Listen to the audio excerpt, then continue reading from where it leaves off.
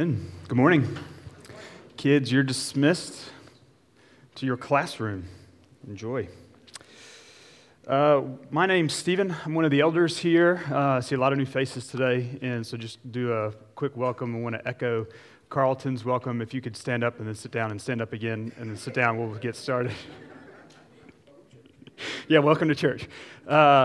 Anyways, I'm one of the elders and kind of the primary teaching pastor and lead pastor here, and so I just want to say welcome. I'm glad you're here. You chose to come on a really special day, and hopefully maybe some of you are here because today is a special day as we say goodbye to a really pivotal, foundational member of our church, Dylan and Macy and their sweet baby Ruth. And so anyways, I'll talk about that later, but I just use that as an introduction this morning. So if you have your Bibles, we're in Exodus chapter 7, verses 1 through 13 is our task for today.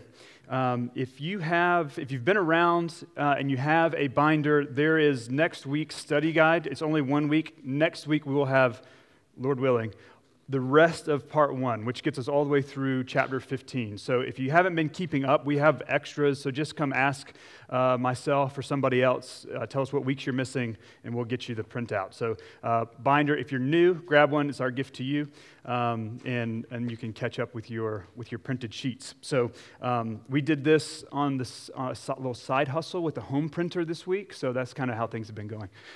So last night we were over there like slicing them up, making sure the hole punches. So if it doesn't fit, it's Megan's fault. Okay. All right. So if you have your Bible, Exodus chapter 7, verse 1, let's listen to the word of the Lord. It said, "The Lord said to Moses, 'See, I have made you like God to Pharaoh, and your brother Aaron shall be your prophet. You shall speak all that I command you, and your brother Aaron shall tell Pharaoh to let the people of Israel go out of his land. But I will harden Pharaoh's heart, and though I multiply my signs and wonders in the land of Egypt, Pharaoh will not listen to you. Then I will lay my hand on Egypt and bring my hosts, my people, the children of Israel, out of the land of Egypt by great acts of judgment. The Egyptians shall know that I am the Lord when I stretch out my hand against Egypt and bring out the people of Israel from among them.' Moses and Aaron did so.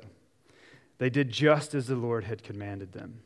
Now Moses was 80 years old, and Aaron 83 years old when they spoke to Pharaoh."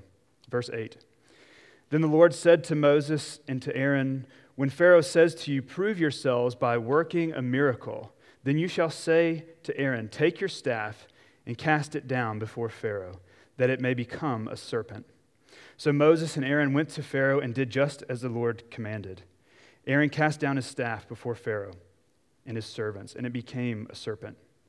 Then Pharaoh summoned the wise men and the sorcerers, and they, the magicians of Egypt, also did the same by their secret art. For each man cast down his staff, and they became serpents." I love this. "But Aaron's staff swallowed up their staffs. Still Pharaoh's heart was hardened, and he would not listen to them, as the Lord had said." Let's pray. Father, we thank you for this morning. We thank you for a time to gather together as the church in this place, in this time. We know that from the beginning, you set us out to be a people who would bring glory and worship to you. And so I pray that the next 25, 30 minutes would be that you would be made much of, that you would be magnified, that we as brothers and sisters in Christ would worship you through the teaching of your word. So remove me from the equation, Father. I pray that you would just help us to lean in to this text. So we love you. We pray in Jesus' name. Amen. So if you were here a couple weeks ago, we laid out the 7 I will statements from the beginning of chapter 6. And then if you were here last week when Andrew was preaching, by the way, he did an amazing job last week, and he had probably the most difficult text to preach. It's probably the easiest text to study for because there's not a whole lot you can study for, but it's the most difficult passage to preach, and he did a fantastic job. So if you weren't here, I'd encourage you to go back to the website and listen to the word that he brought last week when he's talking through the genealogy. But if you go back 2 weeks ago, we really get the introduction to where we are in chapter 7. There are these 7 I will statements. I'm going to go back through them. I'm going to remind you of those gospel principles. So there are 4 of them from 2 weeks ago. The 5th one comes in today. So it's an 8th I will statement that kind of kicks off this chapter 7.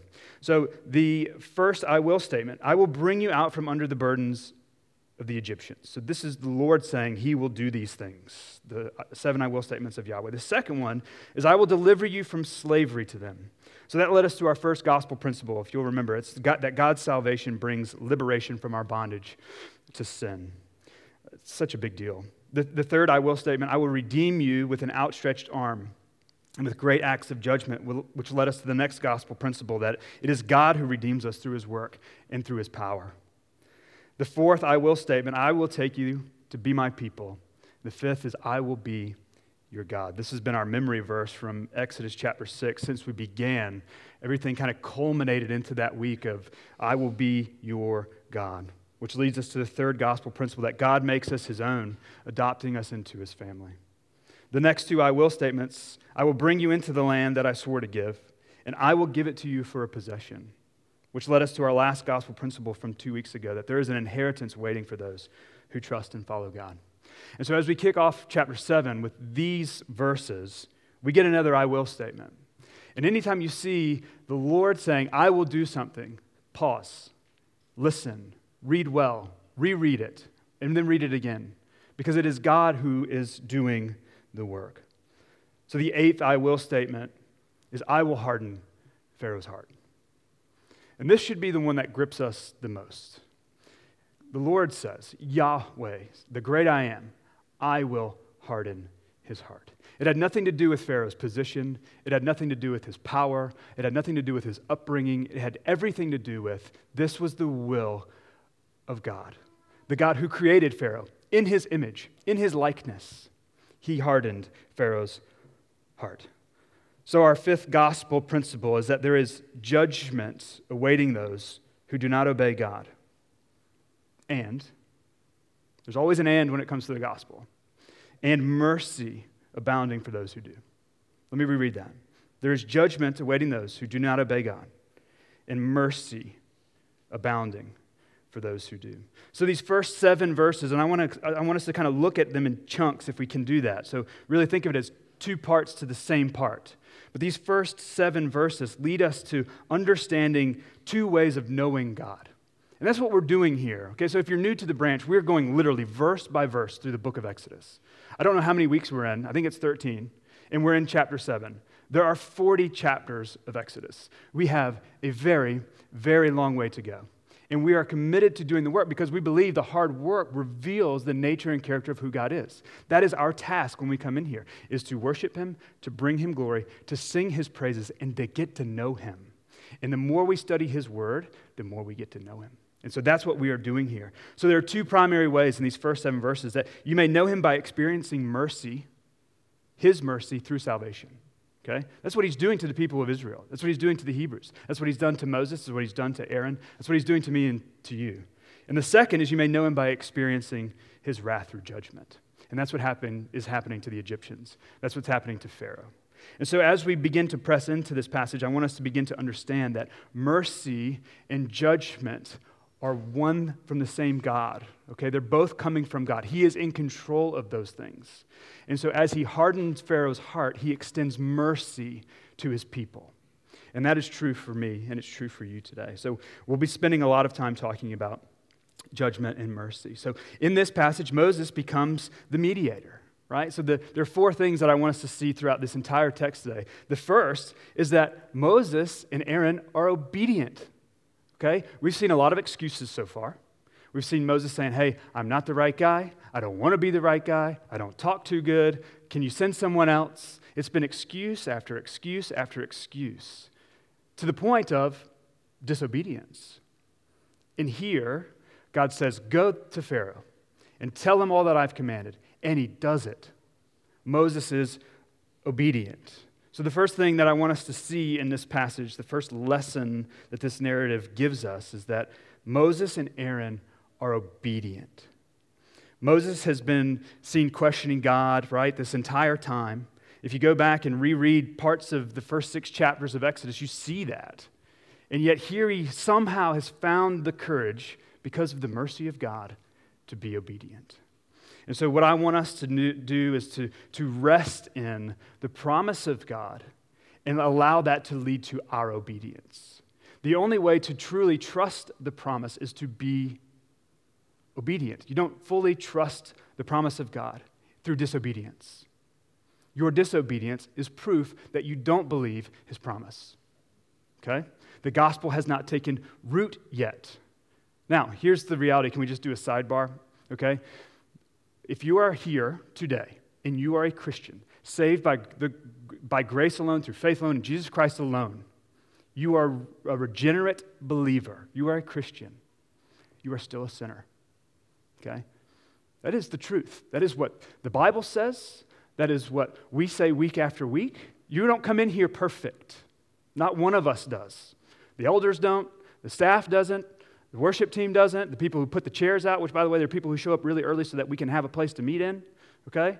They're not perfect. We all come in here as sinners. And yet, Christ died for us. So while we are still sinners, we are free from the consequence of sin. That's mercy. Okay? Judgment no more. Yeah? Amen? Okay? So that's where we are. That is what's happening to Moses and to Aaron. And eventually, it's going to happen to his people. The second thing that we have to see in this text is the power of Satan in the world. So if this is your first time at the branch, we're going to talk about Satan for just a minute. Okay? And we don't do that a lot. Not that we just don't give him place in the room. Okay?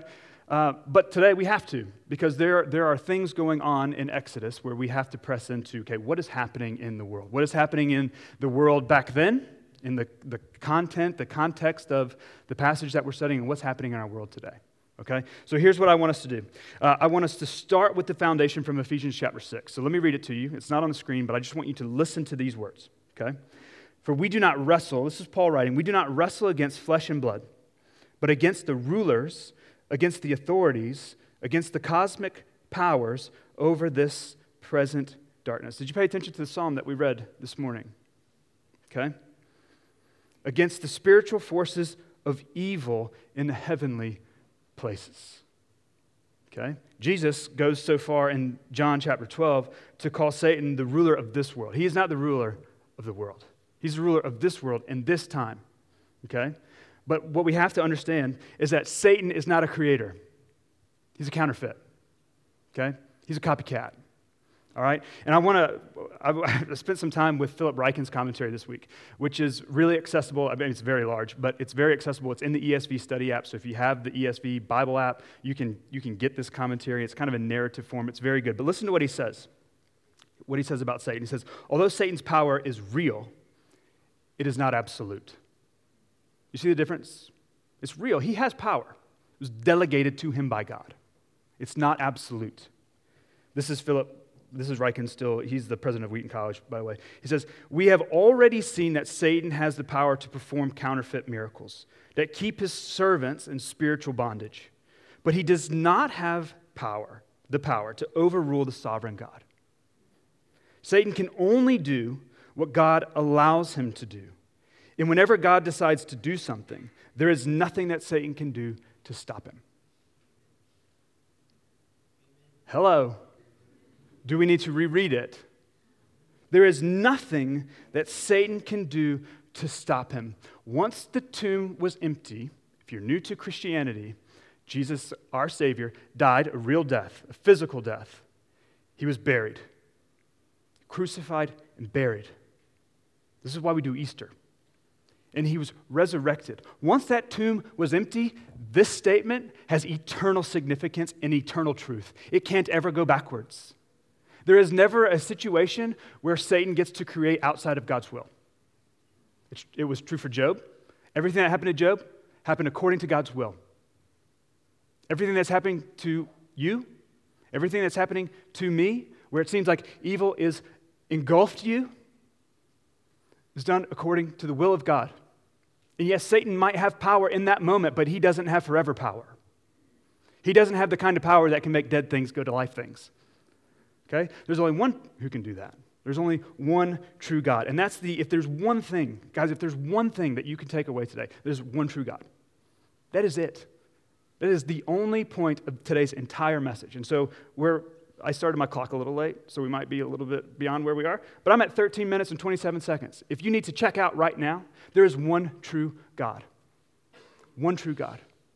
Father, Son, and Spirit, three persons, one God. The Bible, he gives Moses, when Moses says, who should I tell them that you are? He says, tell them that I am. I am the great I am, Yahweh. Yahweh is the one true God. God is holy, and he's altogether righteous. And what I've learned in 37 years of living on this planet is that he is serious about sin. Serious about sin. But just as serious as he is about sin, he is also just as serious about mercy. As a Christ follower, he doesn't call you to perfection. He extends you perfection through his perfect Son. That's the gospel. I don't stand up here having deserved a single thing. I stand up here broken. I stand up here as a sinner, forgiven and redeemed. And my only job, you want to know what my only job is? I kind of technically, legally have a few jobs, but my only real job is to stand up here with a sign that is pointing other people to Jesus Christ. And that is your only job too. Now you might be a doctor, you might be a nurse, you might be a teacher, you might be a lawyer. I don't know what all you do, right? You might work for the county, you might be a student. Your only job is in everything that you do to point other people to Jesus, because that is where mercy is extended. God chose through his sovereignty to use Moses and Aaron to extend mercy to his people. He didn't have to, but he chose to. Just like he doesn't have to use me, but he chose to use me. He doesn't have to use you. He has chosen to use you. Do you see the difference? When you go walk around the world and you think, oh man, I got to go share the gospel with somebody, or I got to do this thing. Right, let's put it in the context of parenting a little bit.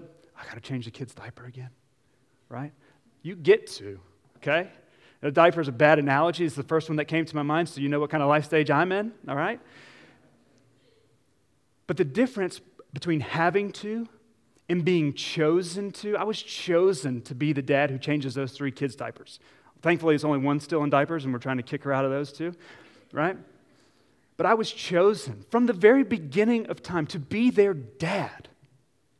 What a great responsibility. Just like I was chosen from the beginning of time, it took me a while to get here, to be the pastor of this church. What a privilege. Just like you were, no matter what life circumstances and kind of stuff has been thrown your way, you've been chosen in whatever season of life you're in and wherever you are in this world to be used for the glory of God for other people's good.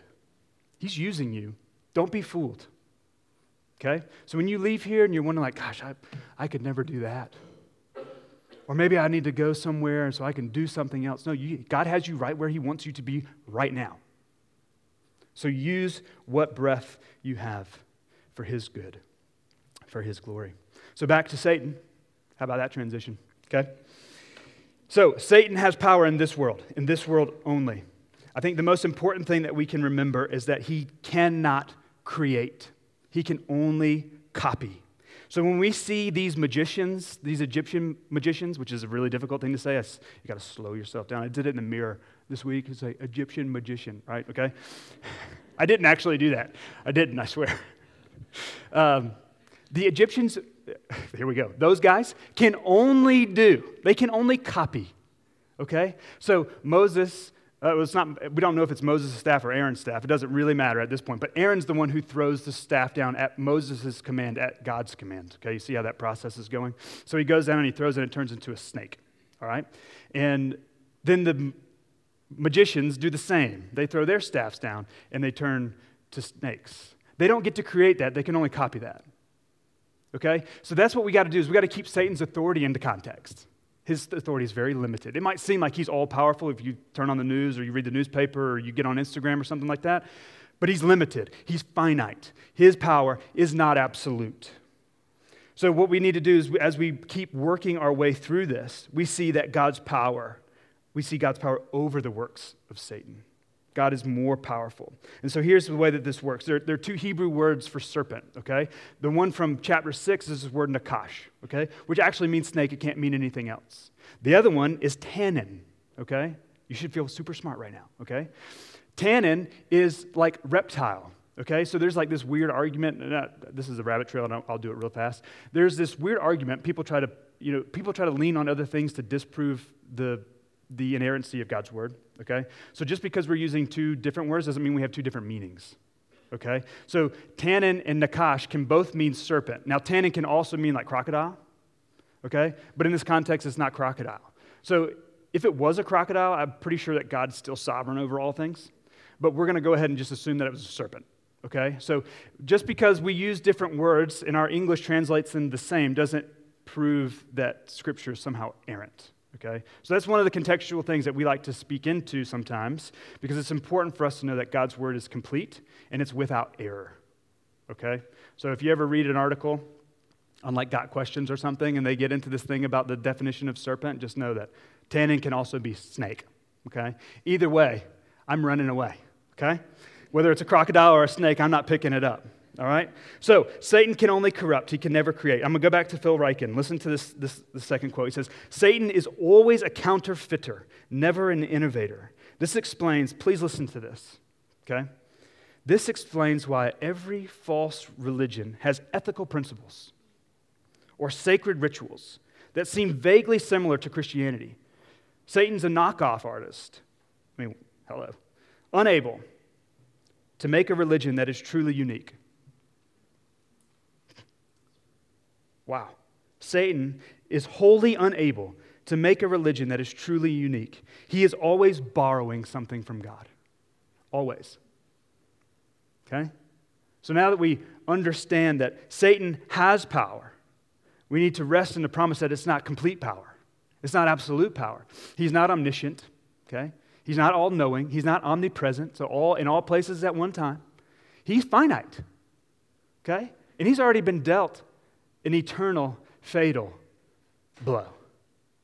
That's what we call the resurrection, okay? All right? So the third thing to see is God's power over the works of Satan. The fourth thing is to see Pharaoh's hardened heart. And this is where I want to spend the rest of our time this morning. Okay, let's go back to Exodus chapter 7, and I'm going to start reading in verse 10. So Moses and Aaron went to Pharaoh and did just as the Lord had commanded. Aaron cast down his staff before Pharaoh and his servants, and it became a serpent.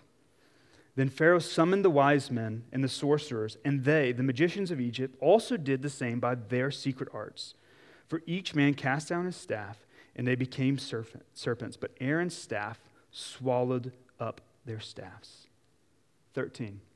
Still, Pharaoh's heart was hardened. So if you go backwards a little bit in Exodus, there were 3 signs. I couldn't figure out how I wanted to do that. There were 3 signs, okay? God said, go to Pharaoh and do these 3 signs, right? One was the staff, the other was the hand in the cloak, and the other was take the cup, scoop out of the Nile, and pour it onto dry ground, and it becomes blood.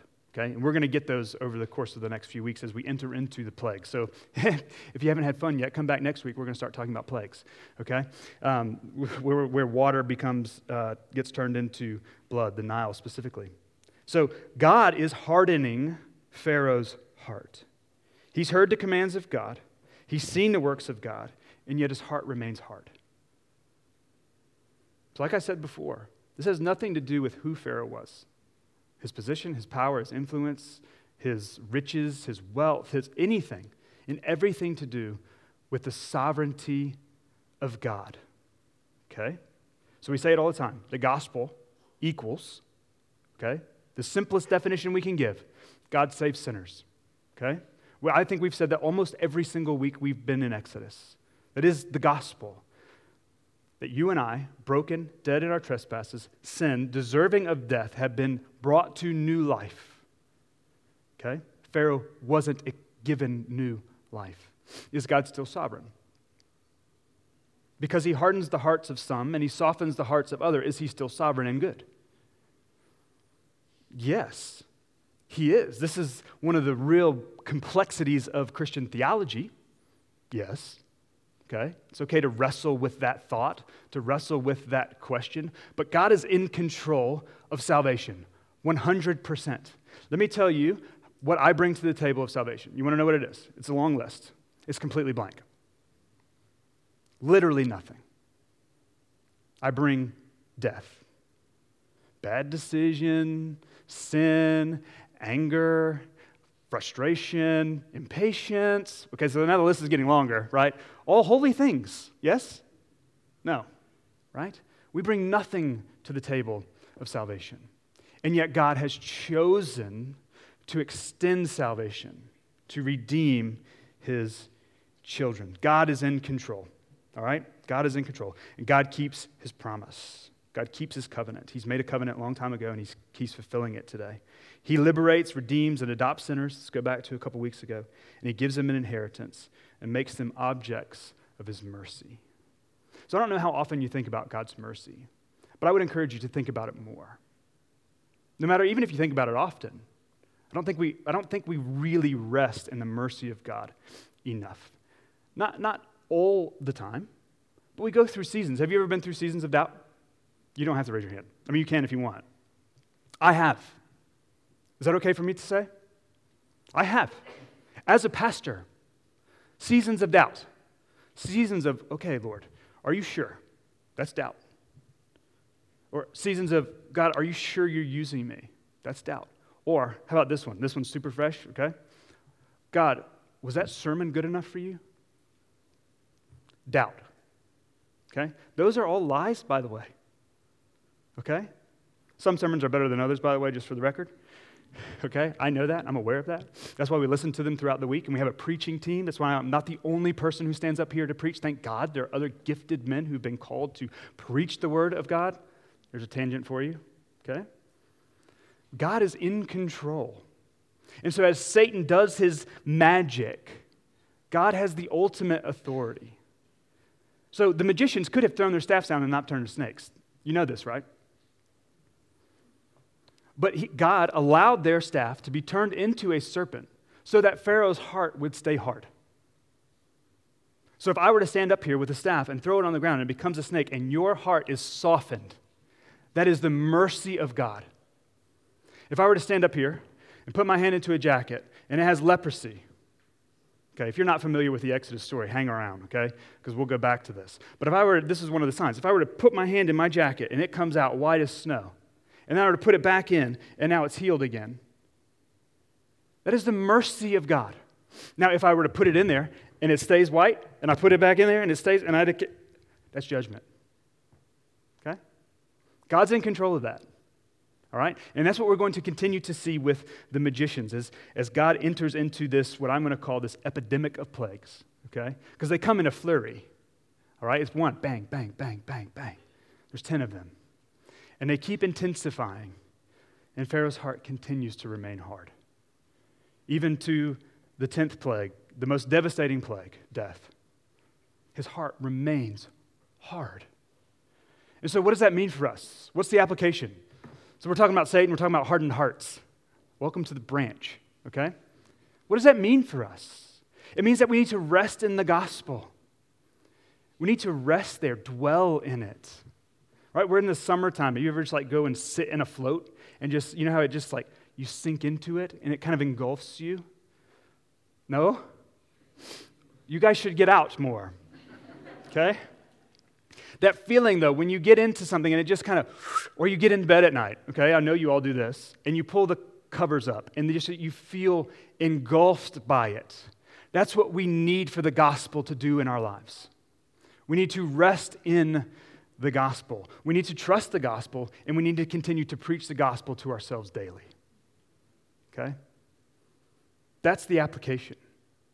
So does God harden the hearts of some and soften the hearts of others? Yes, and he is good. Do I understand it completely? Transparently? No. Theologically, I understand it. Okay?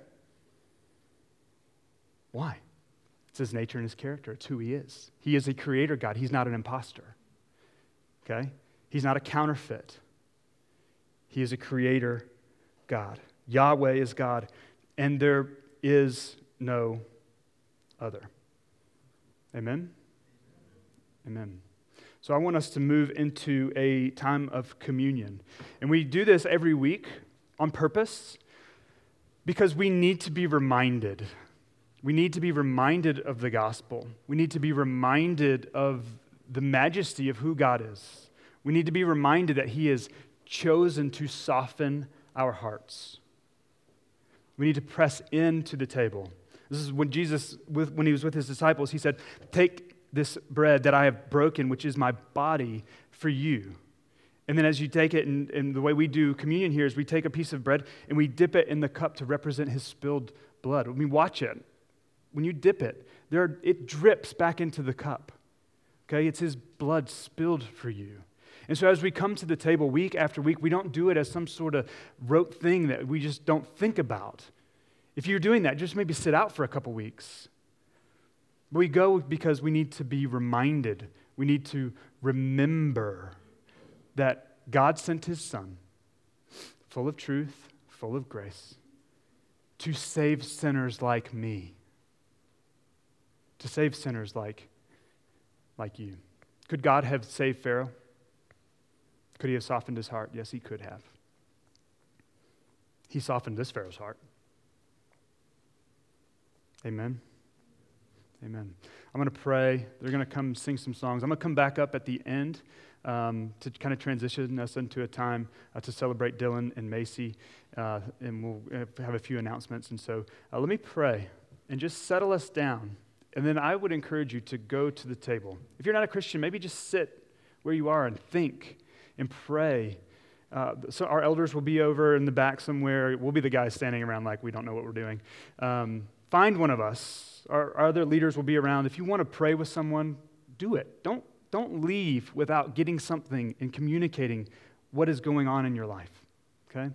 And for those of you who are Christians, enjoy the table. Rest at the table. Remember at the table. Father, we love you.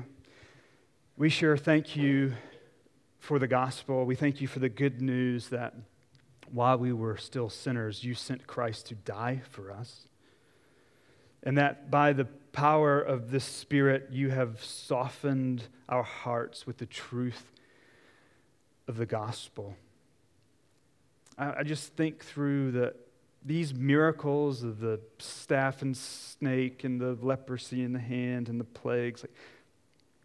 Miracles don't change people's hearts. These miracles don't. There was only one, is the resurrection of our Lord. So we thank you that today we can rest in the completed work of Jesus Christ. So now as we enter into a time of communion, I pray that it would be just that, a time where we can commune with you, triune, perfect God, God the Father, God the Son, and God the Spirit. We love you. We thank you that we can meet in this place freely and without persecution. Pray that these days are many and they're not soon to cease. God, we're grateful for this church and the people that make up this body. We pray now in the name of our Lord. We pray in Jesus' name. Amen.